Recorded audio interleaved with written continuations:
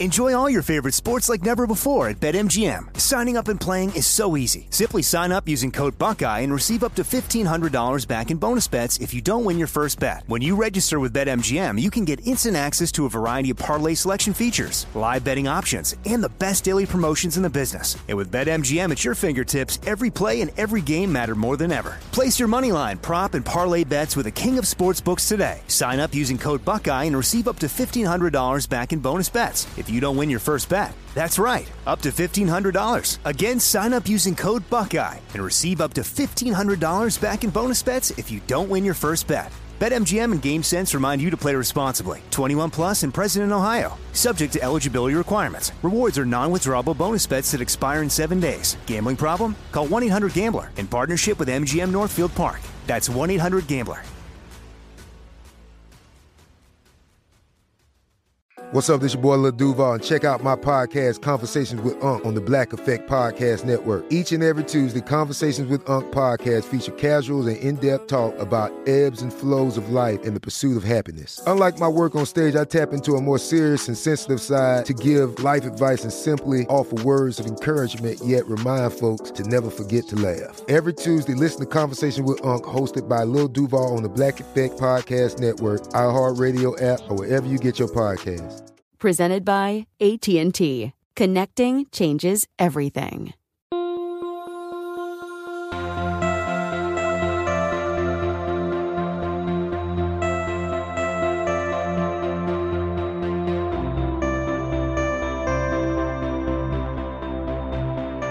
You're listening to 100 Words or Less with Ray Harkins.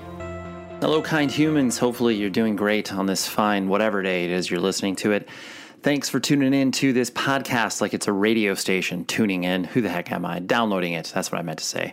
But you are here to listen to people who are talking about independent music, who are involved with it, who care about it in a deep, deep and foundational way. And I am excited. I'm actually bringing this to you a day early because I'm still doing some under-the-hood maintenance in regards to podcast hosting and a bunch of other stuff. Nothing will change for you, the listener, but I just have to do some file shifting and all this stuff. But anyways, the guest this week is Marco Walzel. And I'm probably butchering his last name, but I'm going to say it slowly, Walzel. He is an amazing human being. He runs a company called Avocado Booking over in Germany, and they are one of the preeminent booking agencies in Europe and UK. Like he's been at it for 20 plus years, is a lifer, played in a band called My Hero Died Today, and he's just an incredibly kind human being. I found him to be so awesome, not only in this conversation, but for the many years that we've been friends. And the first time that I interacted with him when I was working at Century Media Records, and I was pitching in bands to take over for tours and stuff like that. And, sometimes when you're pitching people, they don't have to be nice to you or even respond to you. But Marco, I always found just to be really engaging and friendly. And then when I met him for the first time many, many moons ago at a Unbroken reunion show, because Unbroken is one of his favorite bands of all time, including me. And great human being. But Avocado Booking, I cannot state how important that is to the lifeblood of the music scene over in Europe. And he's been bringing bands over there for so many years. And if I say Marco from Avocado, most people are like, oh yeah, that's cool. So big shout out to Marco for taking out a time of his day to come on to this podcast, because he doesn't do a ton of these things. And so I was really appreciative of him being interested in this. So what you can do to support the show, you can first of all always email the show, 100wordspodcast@gmail.com. I always appreciate that. You can also toss some star reviews on either Spotify and or Apple Podcasts. And if you're feeling oh so inclined, you can write a review on Apple Podcasts. I would appreciate that. Makes this podcast look legitimate. I mean, it is legitimate, but you know what I'm saying, in the rankings and all that sort of stuff. I also want you to know that, shows, they're obviously back. Like, people are coming through on tour. I've been to a few recently. I saw Anxious, and then I also saw Thursday.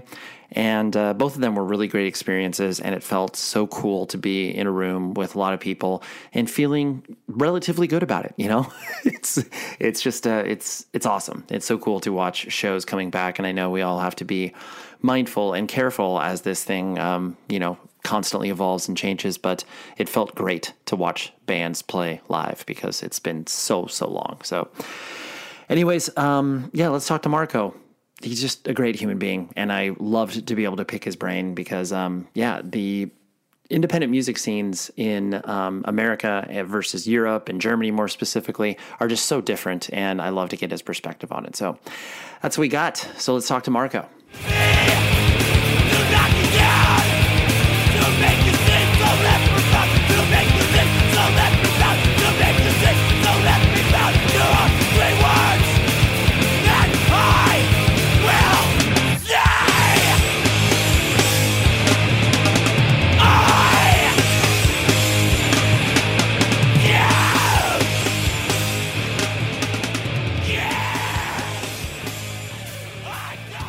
I know that we first came across each other when I was working at Century Media, and I immediately was drawn to you because obviously us hardcore kids can always smell each other out.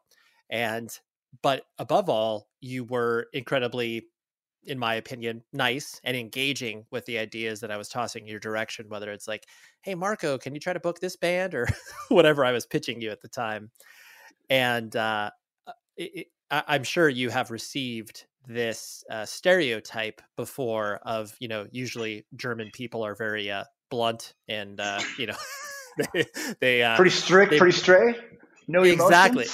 Yes, exactly. All of those things. And so I tried to put that in my head where I was like, oh, Marco is really cool. Like he's not like other maybe German people who I've met. Is it one of those things that you feel like that stereotype is sort of true, but then also you yourself don't really fall into that category?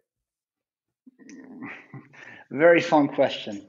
I mean, I don't know if there is like a typical German behavior, but I mean, it might be a language barrier. It might be some sort of a cultural thing as well. But I mean, people over here are pretty rationalized, I mean, when it comes to business, like, we make sense of the numbers we work with and deal with.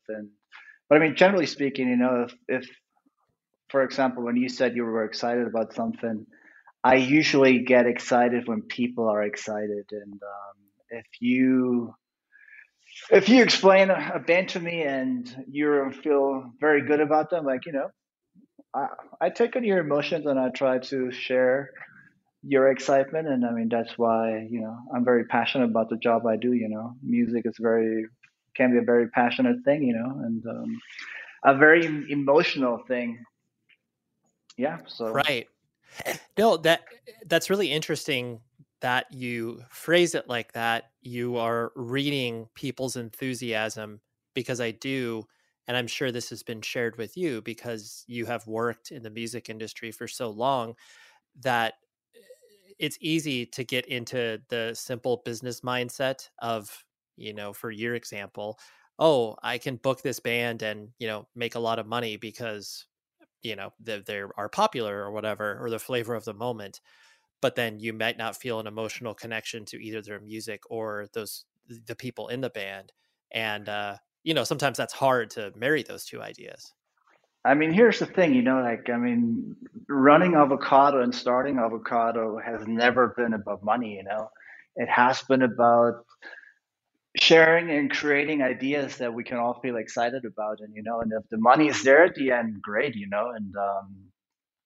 but I've never taken on a band in my whole life ever with the idea to make money off that band. And that's why I get excited about, if you and I can bounce off ideas and create some good energy about a project, then that makes me feel very excited about it, And then, I mean, the general tendency with whatever I do is like, if I start something, I want to see how far I can push it. And that's just me trying to, see how far we can take it, If talking about music, if the momentum is good and we feel like a small club next time, let's see if we can fill the bigger club. And if that goes well, like, we'll just push it until we reach a limit. But at the end of the day, it's all about feeling comfortable and like feeling good about the project, And I mean, obviously, like at this point, we work with some well-established bands, and some of these bands make us good money, but I mean, you don't have to believe me, but money was never the motivation in the first place, you know? I mean, we Yeah, created like an independent business. I mean, we started as an independent business, and after 25 years, we still are an independent business, you know? So, I right. mean, I don't have to take on any bands that I'm not excited about, and I mean, there are hardly any bands that I work with purely because of financial reasons. I mean, there's always a good reason to work with a band, and money has never been the main intention. Right. Yeah, that's never been the number one reason. Right, right. And I Never, no. think, yeah, I think that is why the the company that you have put together is long-standing. People trust you, and you've been able to develop these real actual relationships, because I think there's a lot of people that expect the music business overall to be just about who which of course it is, but then also it's the fact that people can place their trust in you and know that you are trying your best for them. And I think a lot of times people lose that focus. Yeah, maybe. I mean, I've never been in a position where I feel like I lost focus, you know. I mean, obviously by the time, even if you start as a DIY hardcore kid and you do this for almost like 3 centuries, then I mean, you get in touch with like several people also from the mainstream music business, the overall festivals, the promoters, you know. So I mean, you really see both worlds, and if you connect both dots, like you know, the more independent DIY approach with like the call it the stricter business approach where money is the main factor, and you try to connect both, and for some bands it works, you know. If it's a fine line, but I mean, I think we've proven we can do it, you know. And I mean, yeah. Yeah, absolutely. Kind of putting the focus on you, because we'll talk a little bit more about your booking experience with Avocado a little bit later. But Mhm. just like simple biographical information, I was trying to figure these things out, because you and I haven't had coffee where I've been able to be like, "Hey, Marco, tell me about your childhood or whatever." Were you actually born and raised in Germany? Yeah, I was born in Munich. I've never left Munich. I mean, I traveled around the world. I played in bands, but I've never felt more comfortable than over here in Munich, and I don't think I will ever going to leave the city. And I mean, I was born in '74. I'm 47 at this point, turning 48 in January. Um, I grew up on music. You know, my parents were pretty young. They were 18. They were kind of like hippie-ish rock parents. I mean, I got introduced to music at a very early stage when I was like 6 years old. My dad took me to a record store and told me I can pick my first album, my first record, and I picked Kiss Unmasked. Nice. I guess I just picked it because of the great album cover. I had no idea what the music really sounded like, and Sure. yeah, and I got my parents took me to the first show when I was 8. By 10, I saw AC/DC, and Dad introduced me to like the heavier music, and I became a metalhead. And until I was 15, I was like a full metalhead and went to metal shows. And then there was this German metal band Creator, and like Miller, the singer from Creator, always had this Bad Religion shirt on, just the crossed through. And I was always like very interested. Hey, what is this shirt? And that introduced me to Bad Religion at one point, and I bought No Control, and that opened up a whole new world to me. And that's when I got introduced to the DIY hardcore punk world. And ever since then, everything changed. You know, it opened up a whole new world. It introduced me to tools that I haven't had before, and the whole aspect of if you don't do it yourself, then nobody does it for you. Open up a whole new chapter. You know, I started a Absolutely. fanzine. We did a record label. I played in various bands. I promoted shows locally, and at one point we also started Avocado Booking, which will run until today. Right, right. And I'll hit on some of those individually. So, are you an only child, or do you have brothers and sisters? I had two brothers. I still have one brother. My mid brother, I'm the oldest, and the brother in the middle, he died like 10 years ago. He overdosed on heroin, and yeah, but I still got one brother. Got it, got it. And so I'm sure because you came from your the family of young parents, and like you said, that probably was the reason why they were introducing you to so many cool bands, because they were very young themselves, whereas some people that have the experience where their parents are very like much older and don't introduce them to anything besides like the Beatles, which is fine. But did you I guess kind of feel like your parents' taste was, I guess, cool and more accessible for you, or was it still like, oh, that's the stuff that my parents are into, so I got to find my own things? I never felt opposed to my parents' music. I mean, my dad was always like, I mean, some of the music my dad listened to, I really enjoyed back in the days already. And I mean, to be very honest, like some of the bands we're listening to when I was a small kid, I enjoy a lot more these days, the Foreigners, the Rio Speedwagons, like, the classic rock, like the classic hard rock. And at this point, I like that music a lot more than I used to like it when I was like a little kid. But no, I never felt the urge that I had to do something myself, that I had to be opposed to my parents' taste of music. But Right. I mean, yeah.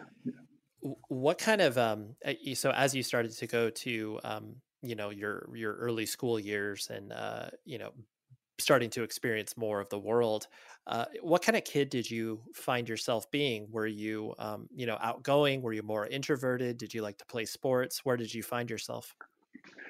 I guess I had a good self-esteem, but at the same time, I was a little more introverted. And what always played a big role in my life was sports. I guess I was 7 years old when joined my first like football soccer team. And so sport played a big role until I was like probably 18 years old. I did skiing. Yeah, I mean, football and skiing was pretty much like the two main sporty focuses when I was like still a young kid. And the big change came when I got introduced to hardcore punk. And yeah, I mean, I was like 16, 17 years old when I got sucked into this whole like DIY underground scene, did my first fanzine, promoted these shows. And that's when I lost interest in sports. But that came back like 10, 15 years ago. I got, no, even like, I'm lying to you. It got back like 20 years ago when I got introduced again to martial arts, and I got reintroduced to mountain related sports like a little over 10 years ago again. And yeah, so yeah, they certainly. yeah. Well, I think too, especially when you start to get into punk and hardcore, it's so all consuming that you're like, this is the only thing I care about. I don't have time to, play sports or whatever, because like you said, I'm booking shows, I'm doing a fanzine, I'm doing all these other things. I don't have time for this. Yeah, totally. I mean, that was it. That was my whole world. That was the only thing that really counted. That was the only thing that made sense to me. It was the only thing that made me happy. And the more this whole thing became my job over the years, the more I needed something to separate myself again from the job, from the daily grind of like the whole music thing, and in order not to burn out, in order to stay inspired, in order to stay focused. I mean, at this point, I recommend it to a lot of my friends and people I work with. If you want to be successful in something, you need something else that you can separate yourself from time to times, where you can shut off and like be in the moment, be in the zone. And I mean, at the end of the day, music business and music life business is a fast living, a fast paced space. And if you don't take care of yourself, then you burn out really quick. And I mean, history has proven it over and over again that music can be one of the greatest things, but it can also be very destructive. The drug abuse, the burning out, the overall phase of depressions that a lot of people in the music business suffer from. And yeah, so that's why sports in general play a very important role to me in my life. It's a balance. It's a balance. So like you said, as you started to, go down the rabbit hole of getting into Creator and then getting into Bad Religion and then finding, punk and hardcore, Germany in general has always had such a strong, hardcore and punk scene, to where not only were there like local German bands, but like as the scene started to become more global, there was this idea of like, oh, bands would tour just in Germany, and bands in America. I mean, that. So was it interesting for you to kind of, as you started to become more involved with the scene, where you did notice, I guess, these bands that had a desire to, come over there and tour? Was it interesting for you to see that globalization?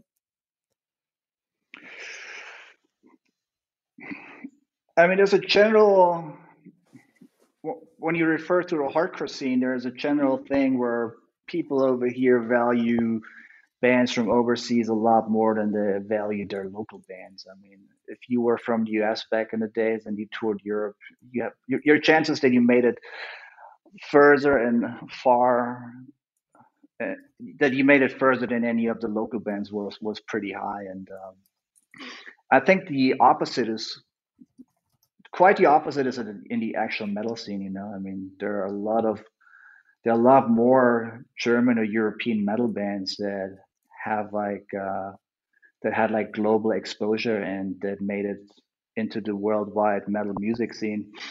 And I couldn't really give you 5 German hardcore bands that established themselves as an international powerhouse, if you want to put it this way. Yeah. Oh, absolutely. I think it Do you was know interesting. Any? What German bands do you have in mind when you think about German hardcore?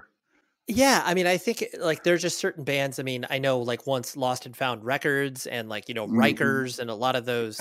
I just, which I know, I mean, it's not common. And I know Heaven Shall Burn and, Caliban and all those like. Of course, but they're pretty metal at this point. Exactly. But like even at the start where it's just like, it felt like, especially here in America, there was this real ease to be able to like lump, the German hardcore scene, the Swedish hardcore scene, and H8000. Oh, of course, Belgium. Yeah. Like, it was easy to be like, cool, good point. Yeah, right, right. So it was kind of like, wow, there's a lot of stuff happening over in Europe. The Refused, the Liars, the Man Lifting Banners. I agree. Those are great bands. I agree. Okay. Right. Yeah. But no, I agree that there might not have been these, really specific, German hardcore bands that like, waved. But that was the late 90s, early 2000s. Exactly. And I think that was also the switch when things became more commercial, when like the labels, the Century Medias, the Nuclear Blast, the Metal Blades picked up the first like metalcore bands and actually like found out that you can make money with these bands because they draw more than the average hardcore band, and that's when things got a little more commercialized. That's when things picked up, and I think that's also like kind of the starting point when Avocado became a more serious company, and not just focusing on the more DIY bands playing small squats, small DIY places. I think the early 2000s was like when this whole thing like took off a little more than it used to. Right. Yeah. And I always found it interesting too, where certain bands, and yes, like you said, that once larger labels started to pay attention to the metallic hardcore stuff, it gave them the opportunity to reach a wider audience. But I always found it interesting where it's just like a band like Turmoil, where it was like, they did a decent amount of stuff over in Europe. And I know Chokehold and a bunch of other bands that you've, toured with and booked for. But I just always found it weird where it was like, oh, wow, like that's cool that this band could go over for 2.5 weeks and in Europe and, play much larger shows than they would here in the States. And it was interesting to watch those two territories play off each other. Totally. I agree. And I mean, I was referring to that before. I think there were quite a few bands that had like a much bigger presence in Europe than they had anywhere else in the world, even in their home country. And yeah, it works in reverse as well, where you have these bands that have long-standing careers thanks to the festivals and touring in, Europe and Germany and otherwise, and they have a hard time drawing 200 people over here in the States, but they can still be a band and still be popular, like Sick of It All or Ignite or whatever, because the embrace to those bands is much longer in Europe. It's not as, fickle as here in America.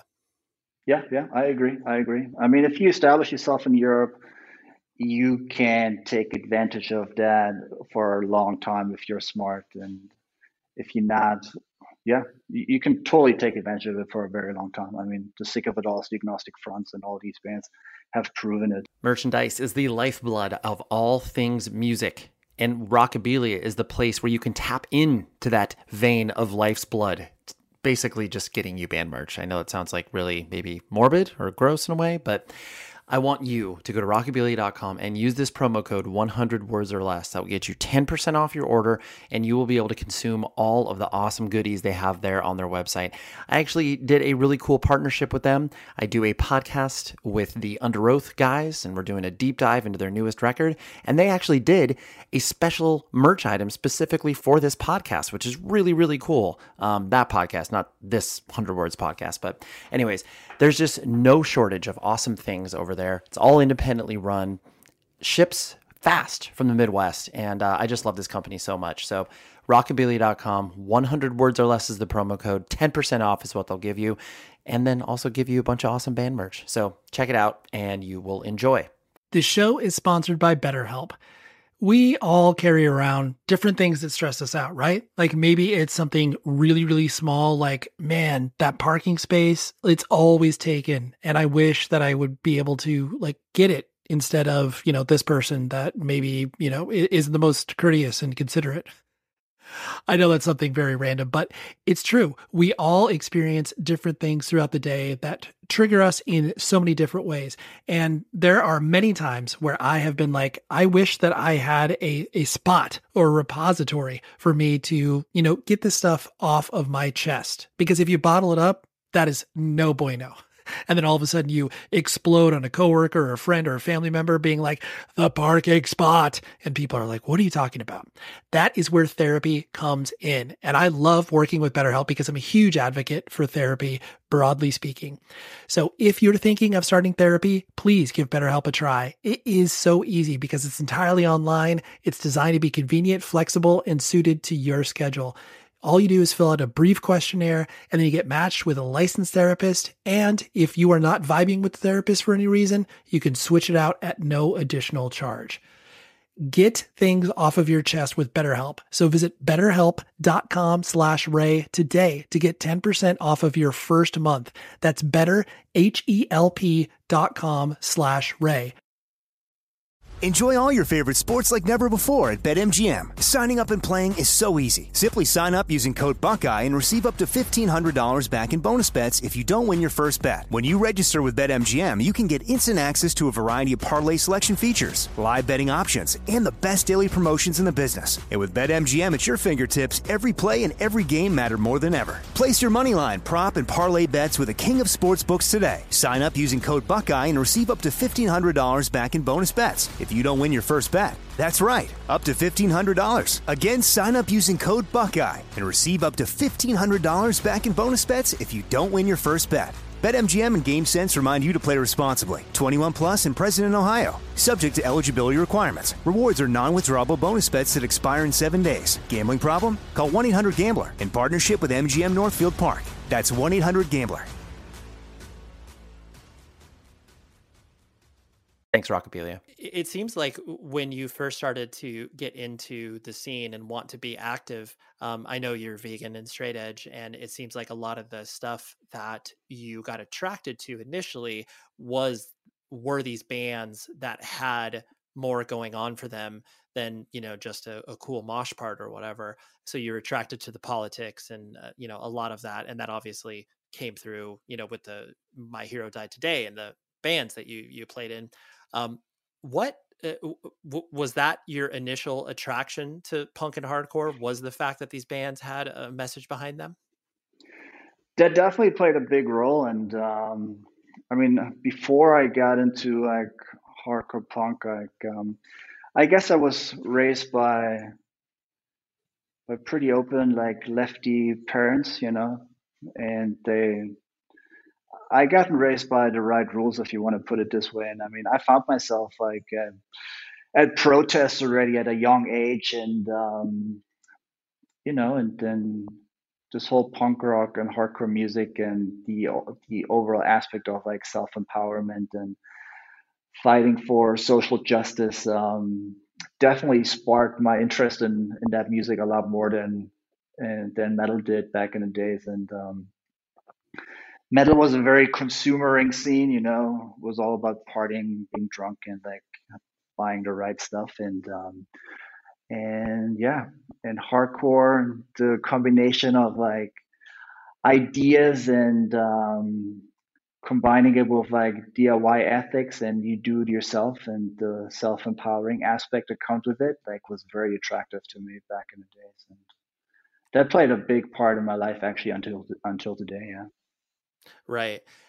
And were you, because like you were talking, or we were joking about earlier, like the different cultures that you were, pulling from, like clearly living in Germany and existing amongst that, but then having these bands from America that, talked about things that you might not have had an experience for.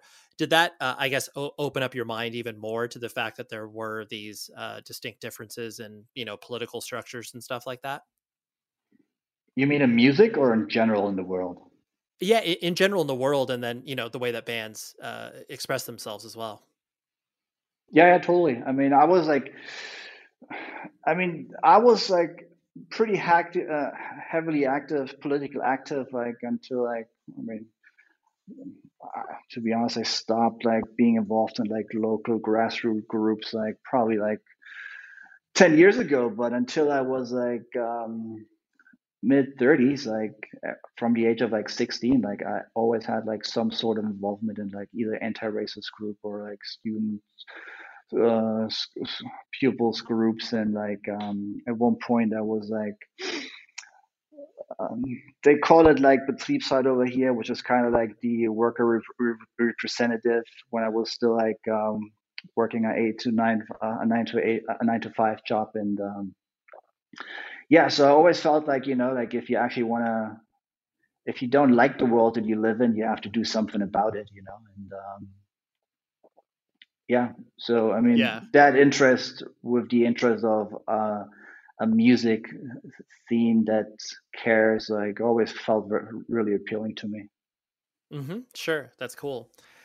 And like you said, when you started attending shows, and you did a fanzine, and did you want to play in a band immediately, or was that something that you kind of had to work your way up to? I think I started my first band, it was like when I was like early 20s, so not really sure if I wanted to play in a band, but it came naturally. And I tried playing guitar first. There was a band, the first band I ever played in was called Nothing Left to Grasp. We had like a few 7 inches. It was horrible music wise. It was like, yeah, it was pretty bad. I couldn't really play the instrument. None of us couldn't play the instruments, but back in the days, it wasn't really about playing the instrument. It was like, delivering the right message and the right emotion. And yeah, and then I started singing in bands. My Hero Died Today was a band that kind of, considering like 90s circumstances, I think we kind of made it far. We played way over 200 shows in Europe, all within like 3 years. And we broke up right before we were supposed to tour America. And Steve Heritage from Schematics Records, and Steve also played in Assuck. He released us he released us in America on Schematics Records. And yeah, that was all like a very interesting and special time. And after My Hero Died Today, I sang in a couple more bands. And yeah, that was the only thing I could do, express myself on vocals. And I can't really play any instruments now. Right. And no, and honestly, like that, when My Hero Died Today, that definitely hit over here in America, as far as like, nerds like me who were paying attention to, everything that everybody's releasing. So I remember hearing that and being like, oh, cool. Like, this is, metallic hardcore that's influenced by a lot of the stuff that I like, but there's this, political undercurrent that I really like with, bands like Catharsis and, all the Crime Think stuff or whatever. And so it was cool. You're right. Where like, just to get where you did, where you get some random kid like me from California paying attention to your band. Like, you're like, that's pretty far. Like, I can't believe we got there. It's pretty far. Yeah. Pretty interesting. I had no idea. Yeah, no, exactly. And we actually wrote new music. I know, that's right, because you released you released a couple songs back in 2016 or 2017, right? That was like I don't even know. Like, I mean, at one point we released like a discography and released like one song that we wrote like way over 15, 20 years ago, I think. But like it was before the lockdown. I was like I don't know what I did at home, but I played the CD that I haven't listened to in probably way over 10 years. And like, I was like, holy shit, this was so good. Why did we break up at this point? I texted everyone from the band and was like, you know what, guys, let's re-record this album. I mean, and everybody wrote back saying that let's not re-record, let's write new music. And we actually did write new music. We did 5 new songs. Not sure what we're going to do with it. I mean, this is not a priority for me at this point, but it felt good coming together with all the old guys, with the old friends, and created some new music. Will Putney mastered and mixed it, and not sure what we're going to do with it, but we're probably going to release it sometimes next year. That's awesome. Yeah, it's really fun to be able to still, maintain those relationships with friends. 100%. Yeah, that's the whole point. Yeah, that's cool. What was the name of the fanzine that you did? Speak so that I may see you. Ah, nice. I like that title. How many issues did you put out? I think I had like 4 or 5 issues. Yeah. And actually that introduced me to like, it was actually a great story. Like, that's one of the things that I really, really appreciate about this whole thing is I did this fanzine. I wrote it in English. And obviously back in the days, these whole like DIY, like fanzine structures, like, I mean, they were globally, and some of these fanzines made it to America. And at one point when it was early 20s, like I went to America for like a 3-month trip, and I flew to San Francisco. And back in the day, I think Vic Martin from Simba, she got me in touch with like Jason from Kill the Robot.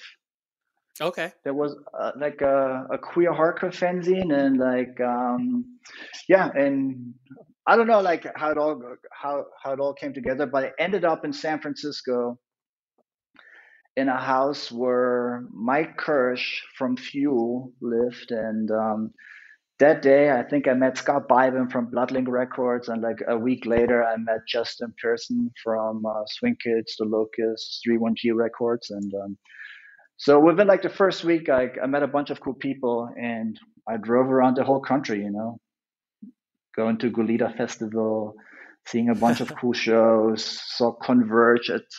Picked up the first Converge 7-inch back then, and ended up in Canada staying with Joe Cold, and it was a great time. I mean, that was one of the very adventurous times in hardcore for me.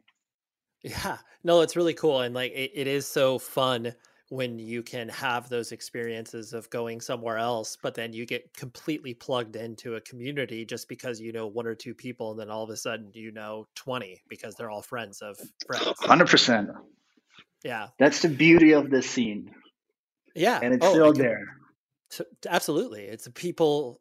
You immediately understand the context and where a person comes from because they've been in the same small, sweaty rooms as you. Mm-hmm. Yeah. I agree. And I know when you first started to bring bands over there to, play some shows in Germany and stuff like that, some of your first tours were with like Swing Kids and Sleepy Time Trio and 400 Years. And like you said, you were booking squats for them and stuff like that. Did the, as you were kind of putting this network of shows together, did you actually like the process of like, booking shows, or was that just because you kind of knew how to do it?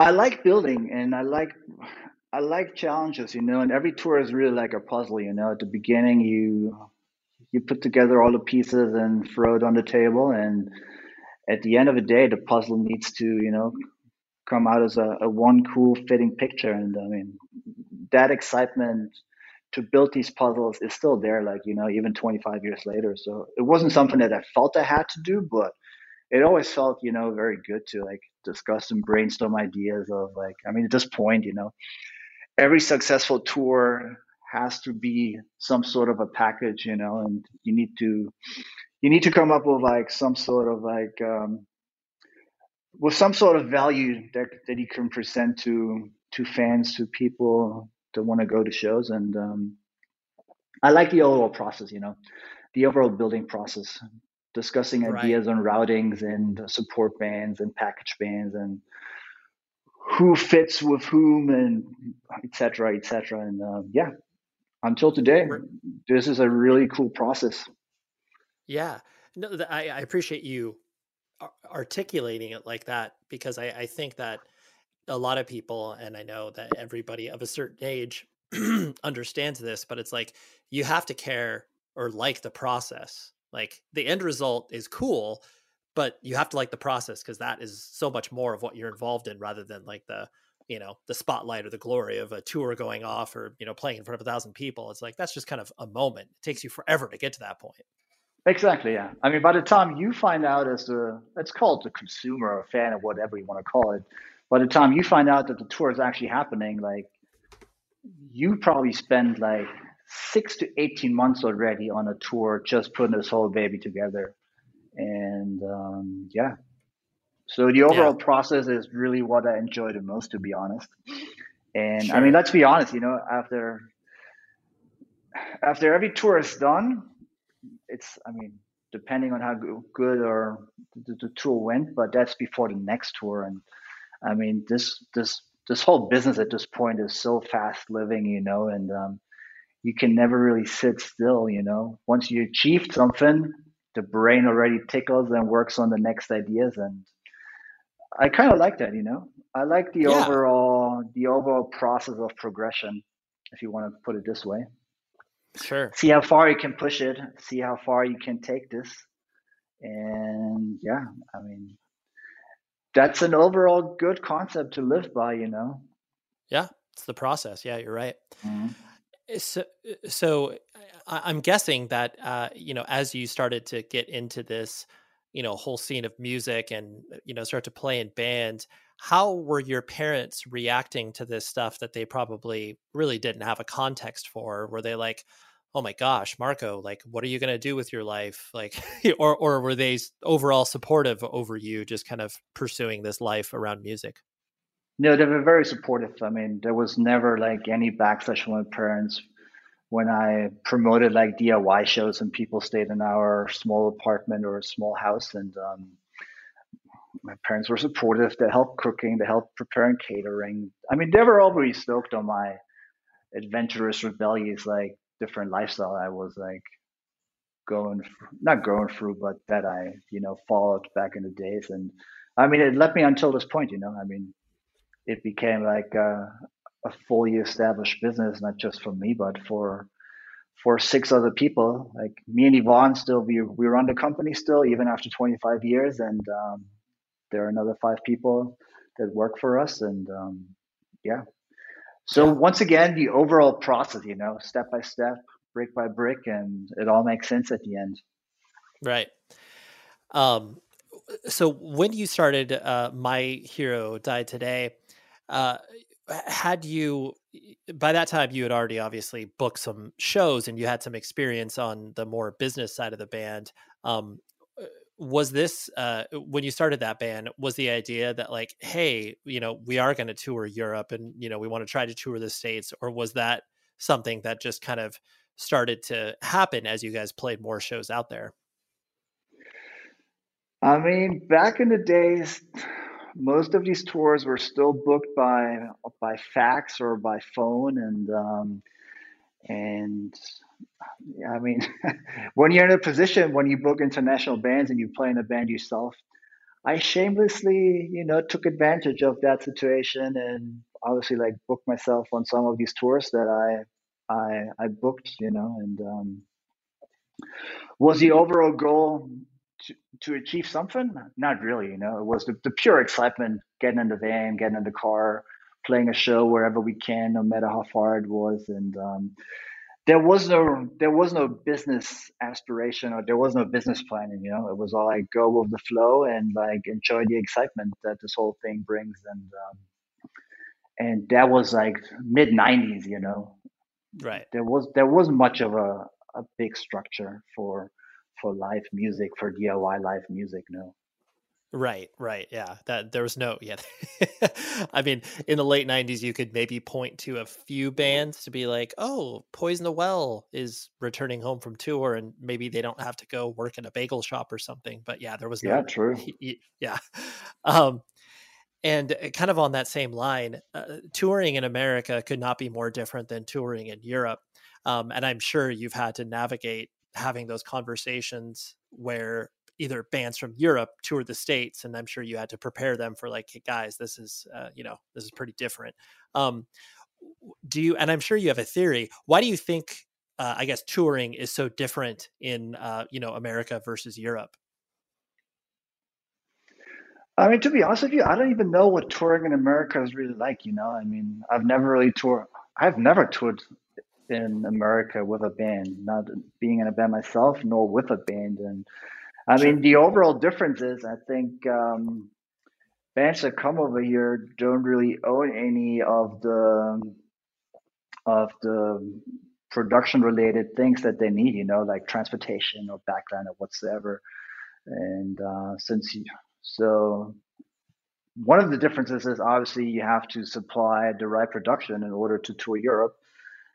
So it makes sense, like from a organization point of view, but also from a financial point of view.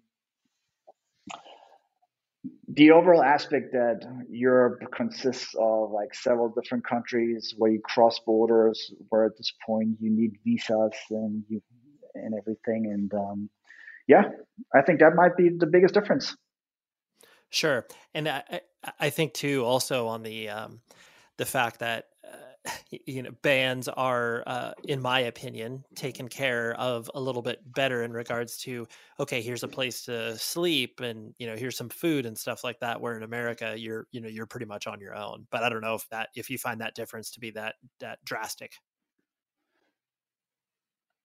Yeah, I mean, the overall aspect of like promoters caring was probably a little better over here than in America, from what I can tell, from what I hear. And I mean, the bigger the bands go, I mean, it goes to, I mean, some of the bands we work with,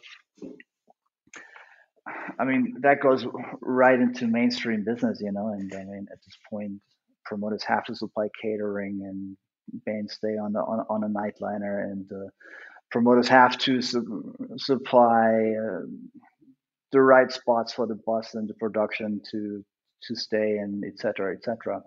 But even on a DIY level, like, I mean, Europe was always like well known for promoters taking really good care of their bands, Yeah, absolutely. I think that, I mean, I remember in my early years of working at Century Media, having to explain to bands that are coming over from Europe to the States of like, hey guys, you're not going to have any food at the venue or what, you're not going to have a full spread of vegan soup or something like that. It's like, yeah, you're going to have to go to, your local veggie place or whatever. It's not going to be taken care of for you.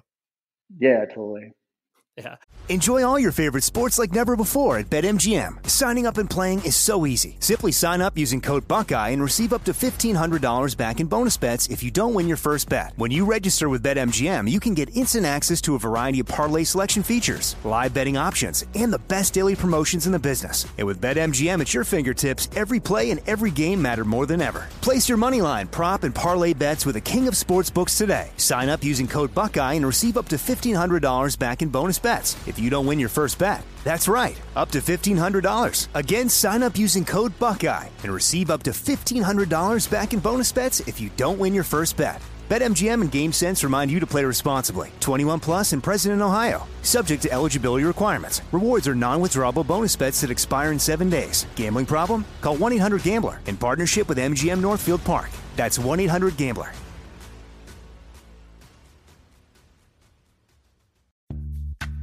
Snag a Job is where America goes to hire, with the deepest talent pool in hourly hiring. With access to over 6 million active hourly workers, Snag a Job is the all-in-one solution for hiring high-quality employees who can cover all your needs. On demand, temp to hire, part-time or full-time. You name the position. Warehouse worker, retail associate, grocery store clerk, fitness trainer, baker, stylist, bellhop, podcast producer. Yeah, Snag a Job's got a worker for that. With our easy-to-use platform, you're able to seamlessly post and fill available positions quickly with a dedicated customer support team to provide all the help you need along the way. Kind of nice knowing you have a talent pool like that in your own backyard, right? Snag a Job is the partner you need to keep your business running smoothly. So visit snagajob.com or text snag to 242424 to talk to an expert. Snagajob.com, where America goes to hire. As you were, learning the ins and outs of the different types of bands that you were bringing over there, because like I mentioned, with you working with like Swing Kids and 400 Years, and then you probably started to bring different bands of different genres over there. What were some of the, and I'm not asking this question to embarrass you, but more so from what mistakes did you make early on that you learned a lot from? Whereas whether it's not having, certain production ready, or, just the fact that, the expenses were much larger. What mistakes did you make at the beginning that you really learned from? I mean, to be very honest with you, there weren't really any mistakes or big mistakes. I mean, you learn from tour to tour. Even at this point, you become smarter with how you route tours, how you help bands put together their production, and work out deals, work out better deals. I can't really think about any mistakes that we made, to be honest. It was all like growing with the process. Sure, absolutely, yeah. No, I think that, yeah, I mean, not from like maybe like a big mistake perspective, but it can be just those little tricks of like, oh yes, I need to be able to rent 2 guitars for them because they break strings so quickly, or just those random things that you learn along the way. But yeah, that makes sense. Yeah. So when did you feel like, as Avocado kept, growing, and you were able to work with a large variety of bands, when did you feel like the agency was, I'm using air quotes here, but like real, where you felt like people were paying attention to what you were doing, and you felt like you had, a good roster of bands? When did you feel like that kind of first happened for you? That was probably early 2000, and I think but at this point we're doing Avocado full time for about 14 years by now. So a little more than half of the time we're running Avocado, that's been a full-time job. And I mean, I used to be a graphic designer, and that's what I originally learned, was like graphic design. And I used to work at a music club in Munich, doing the in-house booking and also handling the graphic design department in the club. And it is, at the same time, we ran a record label called Join the Team Player Records, and we did Avocado booking. And it was actually Mike Schleibaum from Darkest Hour who was in Munich at one point, and he sat us together, and he was like, hey, this whole Avocado thing is like so powerful. You keep losing money with the label. All the money you make on the booking, you put in the label, you lose it. Why don't you put the major focus on Avocado booking and skip the label and try to, make this actually a full-time job? And Mike was actually very right. And after a lot of like this back and forth discussion, we decided to stop the label and put more focus on the booking. And I think about 14, 15 years ago, it came to the point where Avocado I had like a full-time job in the club, and then Avocado booking was a full-time job. And at that point, it made sense to go all in and try to make this work, without having any other side hassle. And 15 years later, I never looked back. Yeah. And with, it's cool when you have a person like Mike to be able to encourage you to think about something a different way, because when you're working on something so intently, like you said, you know, you have your day job and then you're doing the record label and you're obviously doing the band at the time and then also booking, you know, stuff with Avocado. Sometimes it takes a person being like, hey, why don't you just do this one thing? It's like, oh yeah, that is a good idea. 100%. You know, that's the overall like control freak in me. You know, once you start something, it's very hard to stop it until you brought it to whatever point you think it's a good point to stop. You know, but usually I have a hard time figuring out when I stop. I mean, at this point, I'm a lot smarter. I know my limits. I know that I also have like my personal limits that I have to respect, and but I mean, doing Avocado full time at this point, there's nothing else, you know, that consumes my time other than my spare time adventures. Yeah, exactly. And with running the record label, I know you guys, you know, did put out a decent amount of stuff, and you did have, you know, some visibility around the world. If you were to pick out one thing that you could, you know, highlight as far as being like, I was really proud of putting out this record, whether it's musically or, you know, philosophically, do you have a record that you look back fondly on? I think the first release and the first release we did was like a compilation actually, and it had a bunch of like great bands like International Noise Conspiracy was on it. No, hang on. That was the second compilation we did. But we did two compilation, like the 51 compilation and the Can't Stop This Train compilation. And both both releases had like some great bands like International Noise Conspiracy, Converge, Suck, Refusal, Reversal of Man. Who else was on there? I mean, there were so many great bands back in the days that were part of it. Seeing Red was on there as well. And, Frodis was on there, and yeah, I mean that was like an actually very exciting time for us. But I mean, over the years we did a bunch of like great records like Hope Conspiracy, Boys of Fire, Ensign, Darkest Hour, Himsa, Sheer Terror, like a bunch of like really cool bands. Like yeah, I really Yeah, enjoyed it back in the days. But do I want to run a record label again at this point? No, no, not at all. Not at all. not at all. No. And so like you said, when you made the realization that you needed to be able to kind of separate from your clear passion for music and focusing all of your energy on, you know, booking bands and doing that from a full-time perspective, I'm going to guess you probably reached some level of burnout where you realize like, oh my gosh, I'm exhausted. I'm actually not even enjoying the process. Like, did you kind of run into a wall with that, or were you able to think about that in advance and then be able to, you know, separate yourself from it? No, actually, I ran against the wall. That was like, I guess that was probably like also a little over 10 years ago. I had a hard time. I had a hard time figuring out, like, you know, when to take breaks and et cetera, et cetera. Like, you know, I do martial arts and like a bunch of other sports, and there was a time when I forced myself to go to the gym. You know, I had to be like, you know, I had to be just the best booking agent, and I had to be the best guy in the gym, and I had to, whatever I did, you know, I had to do the best I can. And there was one point, like, you know, when I was started suffering from panic attacks, and basically the panic attacks were my body telling me that I have to respect my limits.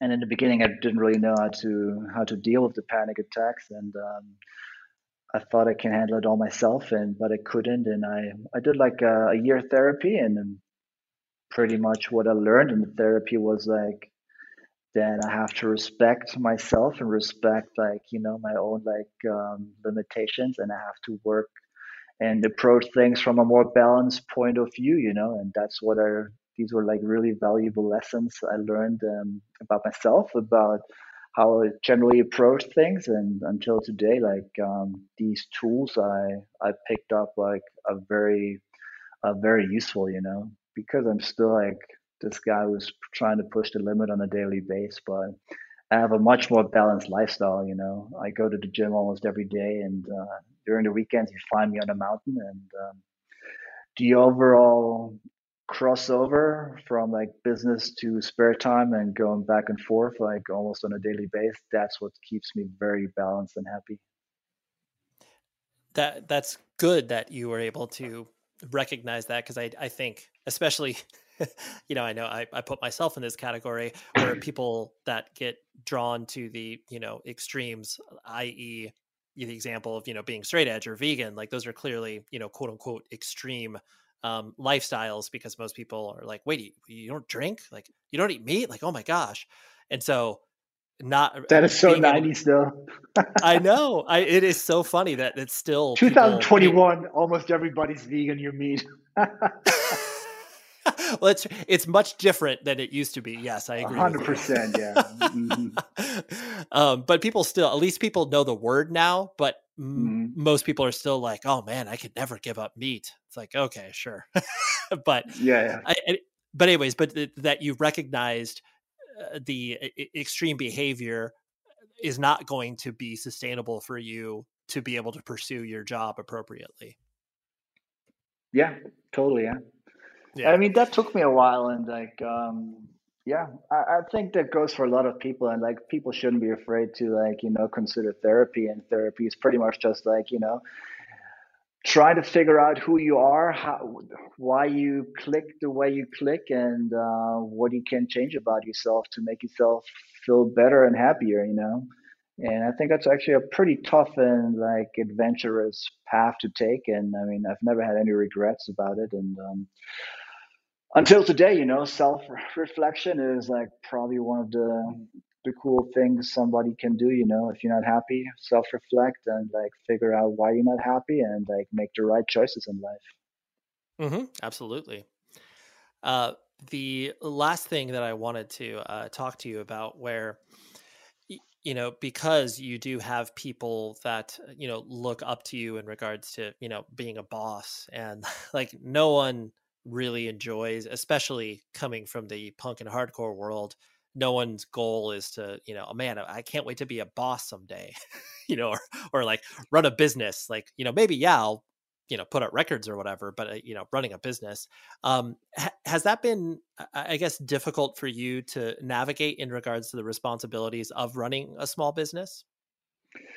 Not really, to be honest. I mean, if you look at the structure of Avocado, we've all known each other for a very long time. I've known Yvonne for way more than 25 years. And we're more like a family or orientated company, if you want to put it this way. Yvonne's twin sister works in the company. Yvonne's husband, Matt, who also used to sing for a funeral for a friend, he's in the company. And Mac is also in the company for way over 10 years. And and the other people, are in the company for a much shorter time, but still, we work on, we try to approach things from on an eye to eye level. I don't have to push you around in order to achieve things. And I mean, it's the self-empowering aspect of people who want to be motivated and people who care about their stuff. And I don't have to tell them what to do. I mean, at the end of the day, they know what they have to do best themselves in order to contribute to the overall achievement of putting together the puzzle we talked about earlier, So no, I mean, Avocado isn't really the type of structure where you have a boss that is like actually pushing people around or telling them what to do. Right. It's like you're the owner, but at the same time, you're not like being like, hey, this is how it needs to go, guys. Like, we'll all work together to achieve more, hopefully. 100%. Yeah. 100%. Yeah. Well, Marco, thank you for letting me bounce around your brain. I really appreciate not only you as a human, but all the work that you've done for our beautiful punk and hardcore scene. So thanks for coming on, man. Cool. Thank you very much for having me. I had a good time. Thank you. That is that. Thank you again to Marco for taking time out of his day, because, we had to figure out the time frame, and this actually was interview was a long time coming, and I had hit him up. I don't know. Gosh, I want to say like November of last year, and finally we were able to make it happen. But Marco is a great human being. Please support all of his tours that are going on over in Europe. Avocado Booking. He runs a awesome company, and is just such an important part to this whole independent music scene that cannot be stated enough. So thank you, Marco. Next week, I have a really fun chat with one of my best friends, Joey Cahill from Wanna Hear It Records. If you are a longtime listener of this podcast, or even just a part-time listener of this podcast, you have heard him pop up all over the place, from the best of year-end lists to being a co-host on some episodes. He has done the damn thing with this show. But I wanted to talk to him about running a record store, because he opened a record store called Wanna Hear It Records over a year ago, and I wanted to tap in with him because both him and I actually met working at an independent record store, and I was really wondering what some learnings and observations were over the first year of him being in business. So that's what we do next week. Joey Cahill from Wanna Hear It Records. So thank you very much for listening, and until then, please be safe, everybody. The show is sponsored by BetterHelp. Trust me in saying that no matter who you are, mental health challenges can affect you, and how you manage them can make all of the difference. That's why everyone should have access to mental health support that meets them where they are and helps them get through. BetterHelp provides online therapy on your schedule. It's flexible, simple to use, and more affordable than in-person therapy. Connect with a licensed therapist selected just for you. Learn more at betterhelp.com. That's betterhelp.com. Whether you're a savvy spender maximizing your savings with cashback rewards, a thrifty rate watcher seeking the lowest interest, or a travel enthusiast looking for extraordinary perks, Kemba Financial Credit Union has a visa to complement your lifestyle and unique needs. Apply today at Kemba.org to unlock a limited time 2% cash back on purchases, and pay 0% interest on balance transfers for an entire year with a new visa from Kemba. You deserve a card that works for you. Restrictions apply. Offer ends June 30th, 2024. Lucky Land Casino, asking people, what's the weirdest place you've gotten lucky? Lucky? In line at the deli, I guess? Aha, in my dentist's office. More than once, actually. Do I have to say? Yes, you do. In the car before my kids' PTA meeting. Really? Yes. Excuse me, what's the weirdest place you've gotten lucky? I never win and tell. Well, there you have it. You can get lucky anywhere, playing at LuckyLandSlots.com. Play for free right now. Are you feeling lucky? No purchase necessary. Void where prohibited by law. 18+. Terms and conditions apply. See website for details.